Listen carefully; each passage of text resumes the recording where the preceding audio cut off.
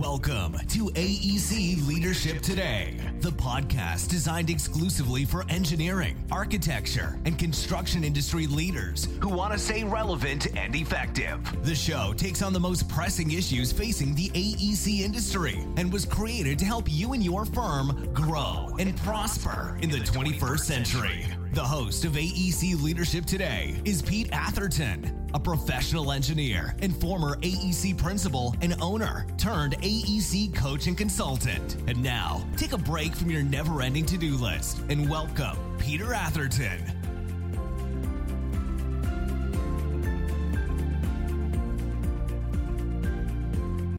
Thank you for tuning in, and welcome to the third episode of the first ever AEC Industry Podstorm, and part two of why your mission, vision, and values matter.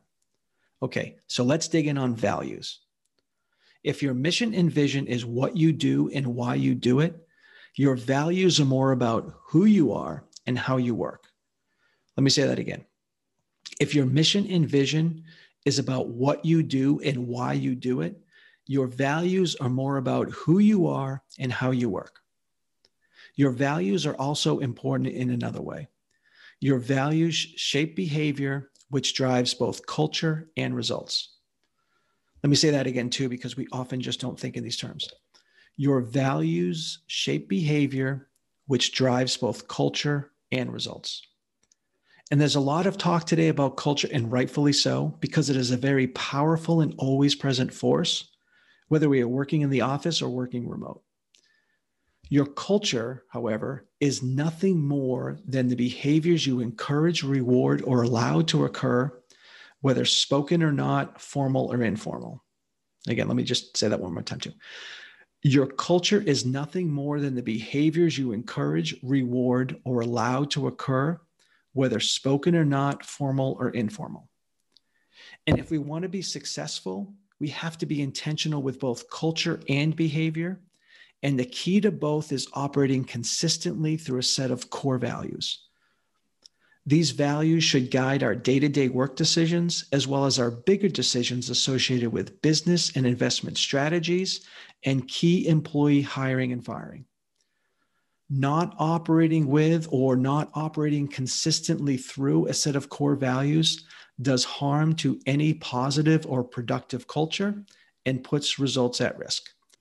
If you say you value honesty, integrity, empathy, humility, accountability, transparency, fairness, diversity, inclusion, and innovation, but don't encourage and reward for them, you're not likely to get them.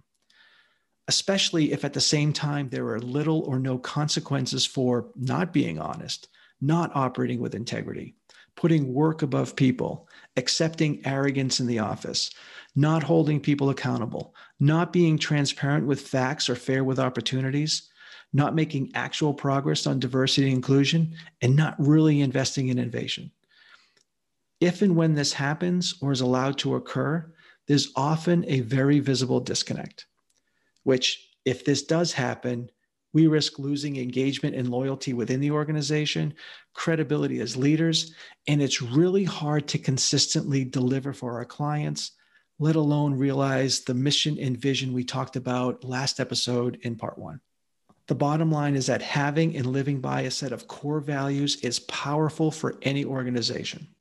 But it's not just character values that drive culture and success. It's also what we value principally and philosophically. This is where I talk about the 4 Ps: projects, profits, people, and purpose, all being key elements of success today that help us to define winning in a much more holistic way. What do we value about our projects? That they're on time, on budget, technically correct, have no change orders, that they're innovative, or that they move us towards our mission? What do we value about our profits? Or more specifically, what does being profitable allow us to do for ourselves and for others? And how will we go about achieving it? What do we value about our people? And how do we want to show it? And what do we value about purpose? Again, what do we do or think about beyond what we're specifically paid to do? And how do we want to go about achieving that greater purpose? Just like mission and vision, there can and there should be a lot that goes into establishing our core values. We've got to put the work in. One final note as we close out here on mission, vision, and values. Your mission and vision may very well change or evolve over time, but your values often don't. This is how we can maintain our great culture through time and growth, and even through merger and acquisition activity. Again, our values shape behavior, which drives both culture and performance. And this is regardless of our mission or vision, or how our mission or vision has or might change as a result of an ever-changing marketplace and world. One other concluding thought on mission, vision, and values that also leads into our next episode. Your mission, vision, and values are your secret sauce in terms of differentiation in the workplace, marketplace, and recruiting space. Let me say that one more time. Your mission, vision, and values are your secret sauce in terms of differentiation in the workplace, marketplace, and recruiting space. There may be, and in many cases certainly are, other firms or organizations that do what you do, but they are not at all likely to have your same mission or vision, or have core values the same way you do. If you can identify and effectively articulate your why and who you are and how you work, that cannot be easily copied by others, and certainly not in any way that's authentic or will stand the test of time. All right, so that's it for this episode. I look forward to seeing you again tomorrow or right after you press play on our next episode. In the meantime, please take care and stay safe.